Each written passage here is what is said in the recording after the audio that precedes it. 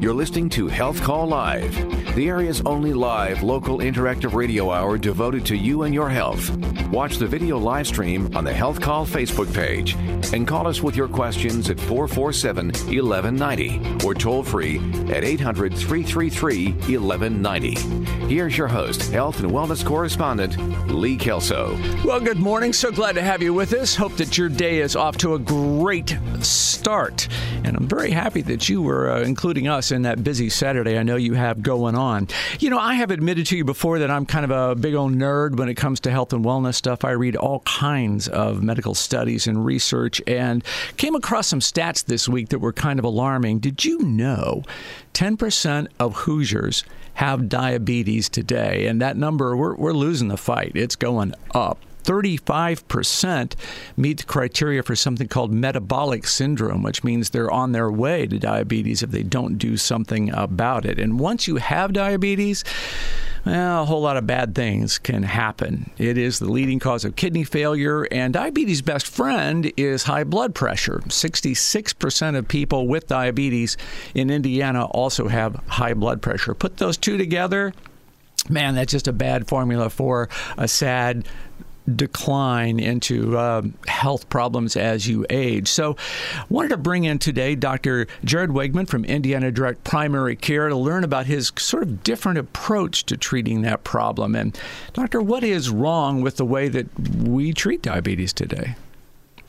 So I think a lot of it's just the focus. And I think the general treatment of diabetes tends to be focused toward medications these days, which is obviously appropriate.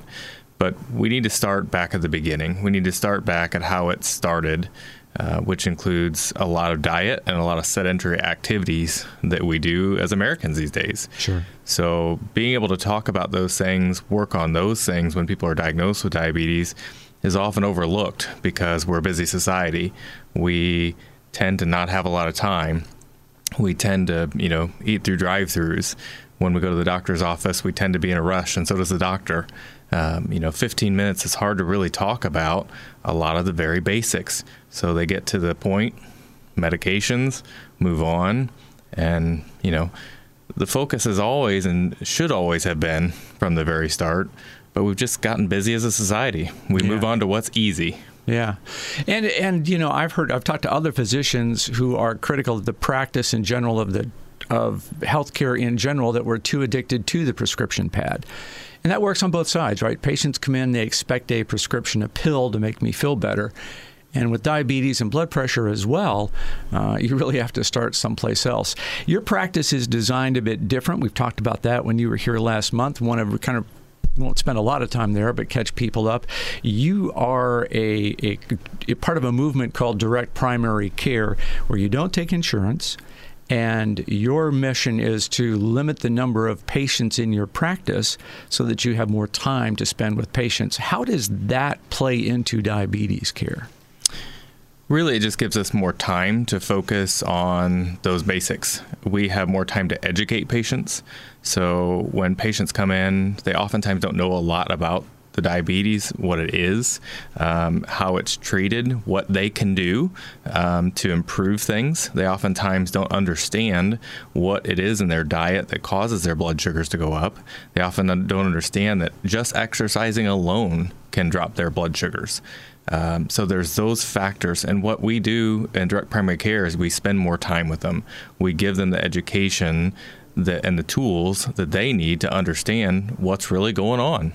Yeah, I think that's interesting. People don't understand what insulin does in the body and how all that works. And if I have to read my own blood sugar and take those readings, what am I really looking at? And how there's a lot to talk about, isn't there? Oh, for sure.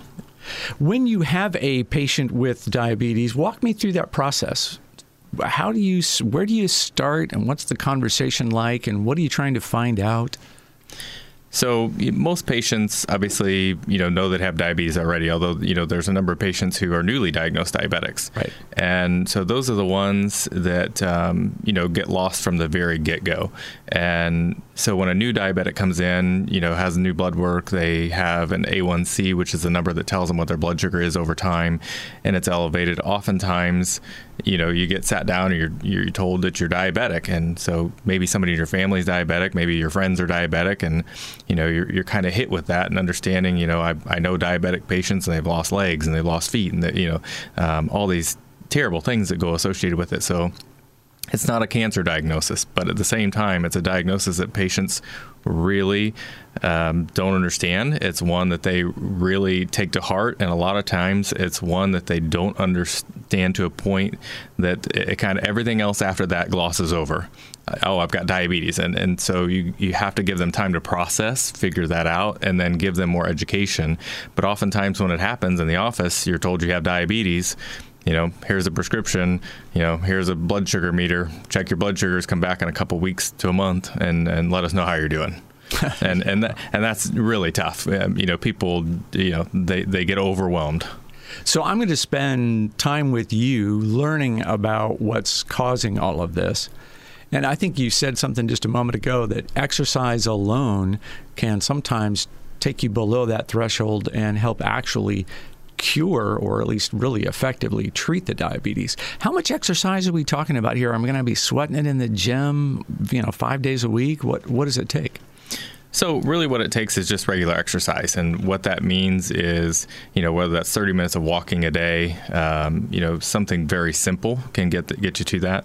I think most people don't understand that if they're overweight, and that's part of the reason they have diabetes, if we can get them to lose, 5 to 10% of their weight, it dramatically improves their blood sugars and oftentimes even can put them back below the diabetes category or to the borderline category, at least to a point where we don't need to use medications. We can do other things during that time to modify diet and other things to prolong the diagnosis or even prevent the diagnosis from coming for years. Or, some people are genetically at some point going to have it. Right. But, there's certainly some lifestyle things that we can do to modify that maybe prevents them from having it at all.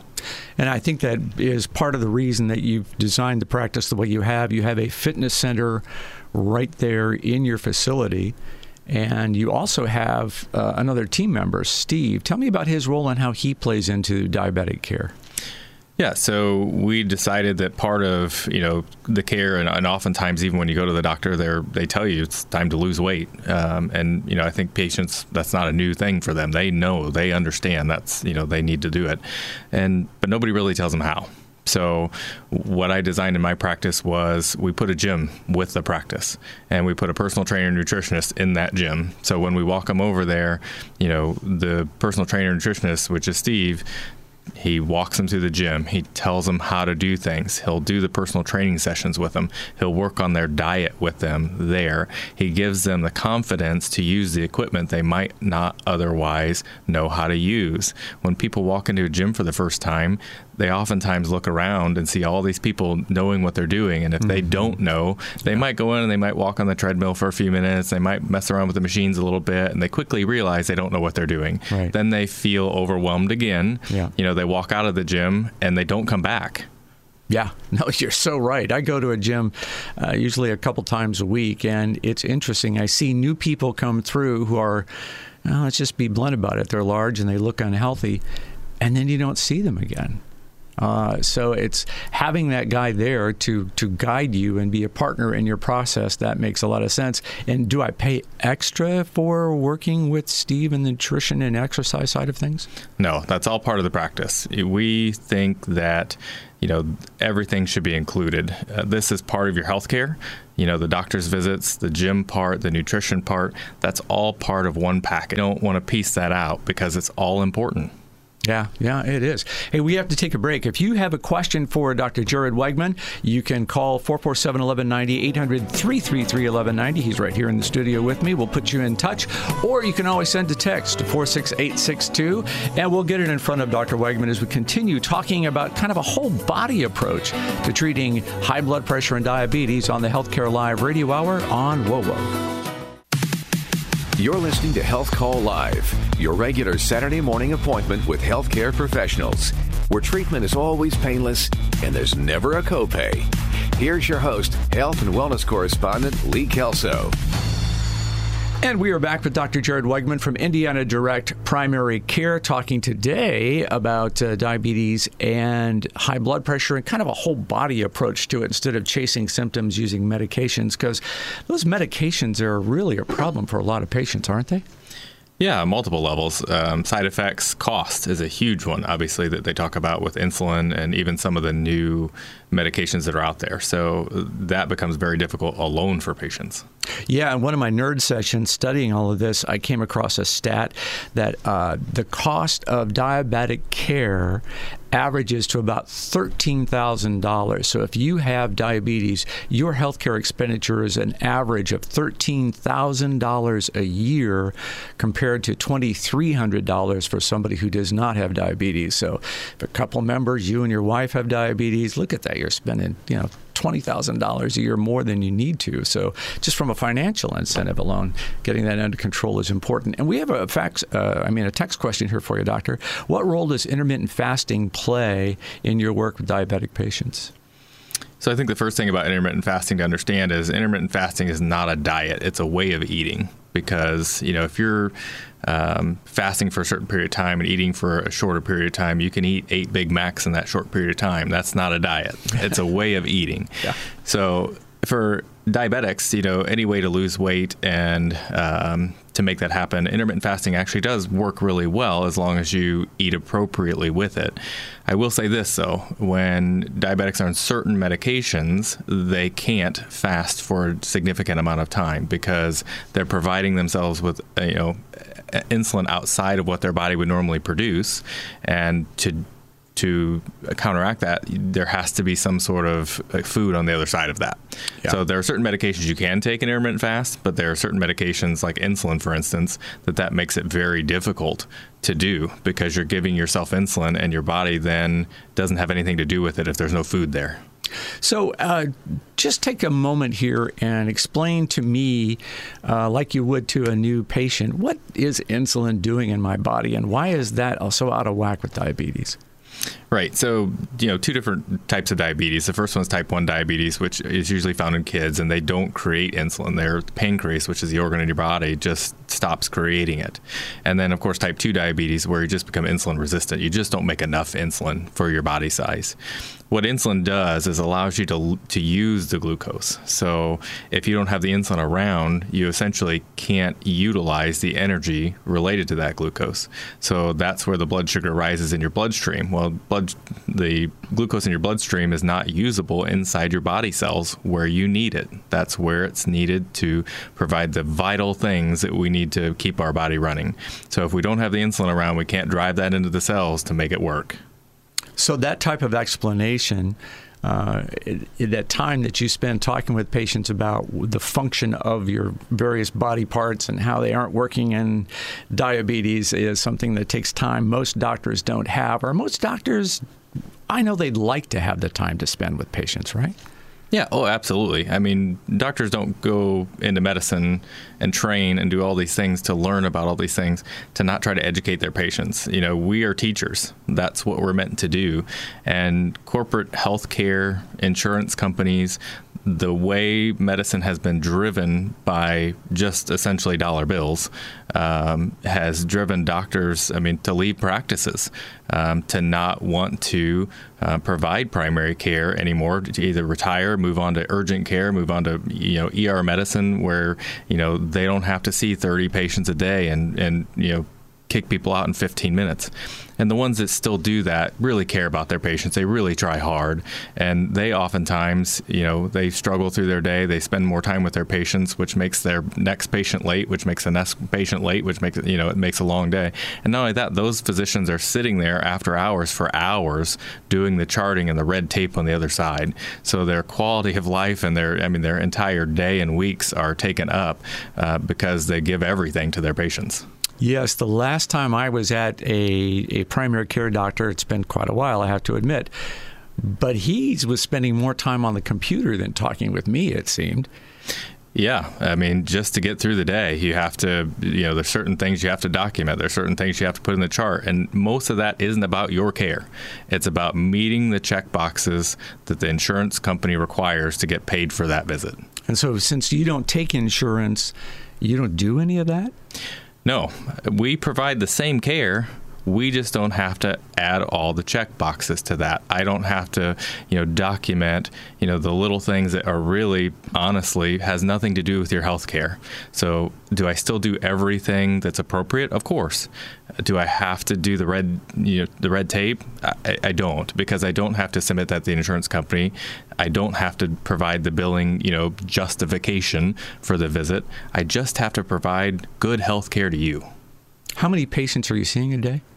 So I currently see anywhere from 4 to 5 patients a day. An average full practice of direct primary care usually sees somewhere between 6 to 8 patients a day. So if an 8-hour day, if you're spending an hour for each of those patients, that's a full day. But that's, combined with days where you might see 2 patients. Not every day is like that in a direct primary care practice. That's so mind-blowing to think that I'm going to sit with my doctor for an hour and talk about health care. That's very important when it comes to high blood pressure. We didn't talk about that much. How do you focus on and how do you treat blood pressure differently than another might? So I think the first thing is just diagnosing the high blood pressure.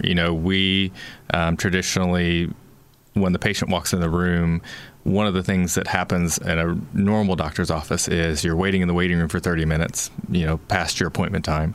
You kind of push back to the room. The nurse comes in. She goes over things. She immediately takes your vital signs and, walks out. And then you wait a little bit while for the doctor again. So what ends up happening in that 30 minutes? Well, people get anxious. They get, nervous. Lots of things happen. They've got things to do that day. Angry, yeah. And oftentimes when they're really late, they're angry, right? So, that's not the great time to take your blood pressure. Yeah. Ideally, what we would do is you'd come back to the room, you'd be calm, you'd sit there for 5 minutes. We would then take your blood pressure. So what I do in my practice is I come in, we take people directly back to the room. We sit and talk for a while. I don't take your vital signs until towards the end of the visit. Why? Because then you have a comfort level, especially as a new patient, because new patients don't know what to expect. That really makes them more anxious. So if you get time to sit down and talk to somebody first, get them comfortable with the visit, then you take their blood pressure. You get a better, more accurate reading of what truly is going on with them. And then, past that, if they're truly diagnosed as high blood pressure, then again, we go back to the basics. We go back, what is your diet? How much caffeine? How much alcohol? How are you sleeping? Sleeping plays a huge role into blood pressure, and I don't think people understand that. Mm-hmm. Then it's, what is your activity like? How can we increase activity for somebody who sits all day, who has a job that they have to drive around in a car, or who's in an office all day? What can we do to make those things better? And then we talk about medication. Wow, that's so much different than a typical practice. So help me understand, because it is so different, you don't take insurance, so how are you making a buck? You've got a family, you've got to make a living. Yeah, so we essentially spread that cost amongst the patients. It's $99 a month for each individual patient, and that gives you unlimited access to care. And so one of the things about that is, let's say you do get diagnosed with high blood pressure, and you need to come back multiple times over a few months to look at blood pressures, change medication. Same thing with diabetes. One discouraging factor for people is if they have a copay for every visit they have to go back to, or a deductible they have to meet where they're paying hundreds of dollars for each of those visits, they don't want to come back. Mm-hmm. So with our practice, it's $99 a month. you get unlimited care for that month. You can be seen all 30 days of that month. We can go through things. That's not what typically happens, obviously, right. But there's no discouraging factor for people to come back. That's so important, because people do put off going to the doctor because I'm going to have to call and wait a month for an appointment, and then it's going to take, I'm going to sit in it's just a big hassle, right? Right. And part of the direct primary care model is that we can do a lot in the office and we can do a lot outside the office. So we provide them with my email, my cell phone number. So if they want to call me directly, they want to text me, they want to email me, we can monitor a lot of things that way. They can send me their blood pressures. I can email them back to say, those are great, or this is what we need to modify to prevent them from having to leave work, for instance, for another visit in the office. They can literally email me, and later that day, we make adjustments. So that saves people time and money too. Sure it does. You bet it does. Hey, and speaking of time, we are out completely. That is Dr. Jared Wegman from Indiana Direct Primary Care. You can find them online at indianadirectprimarycare.com. He is limiting his practice to the first 100 patients. Don't know where you're at in that count, but might be a good idea to, if you're interested, to take action soon. All right, on the other side of the half hour, why is it some people can be 99, 100 years old and still be healthy? How can you get in on that? That's coming up next on Health Call Live Radio Hour. Podcasts by Federated Media.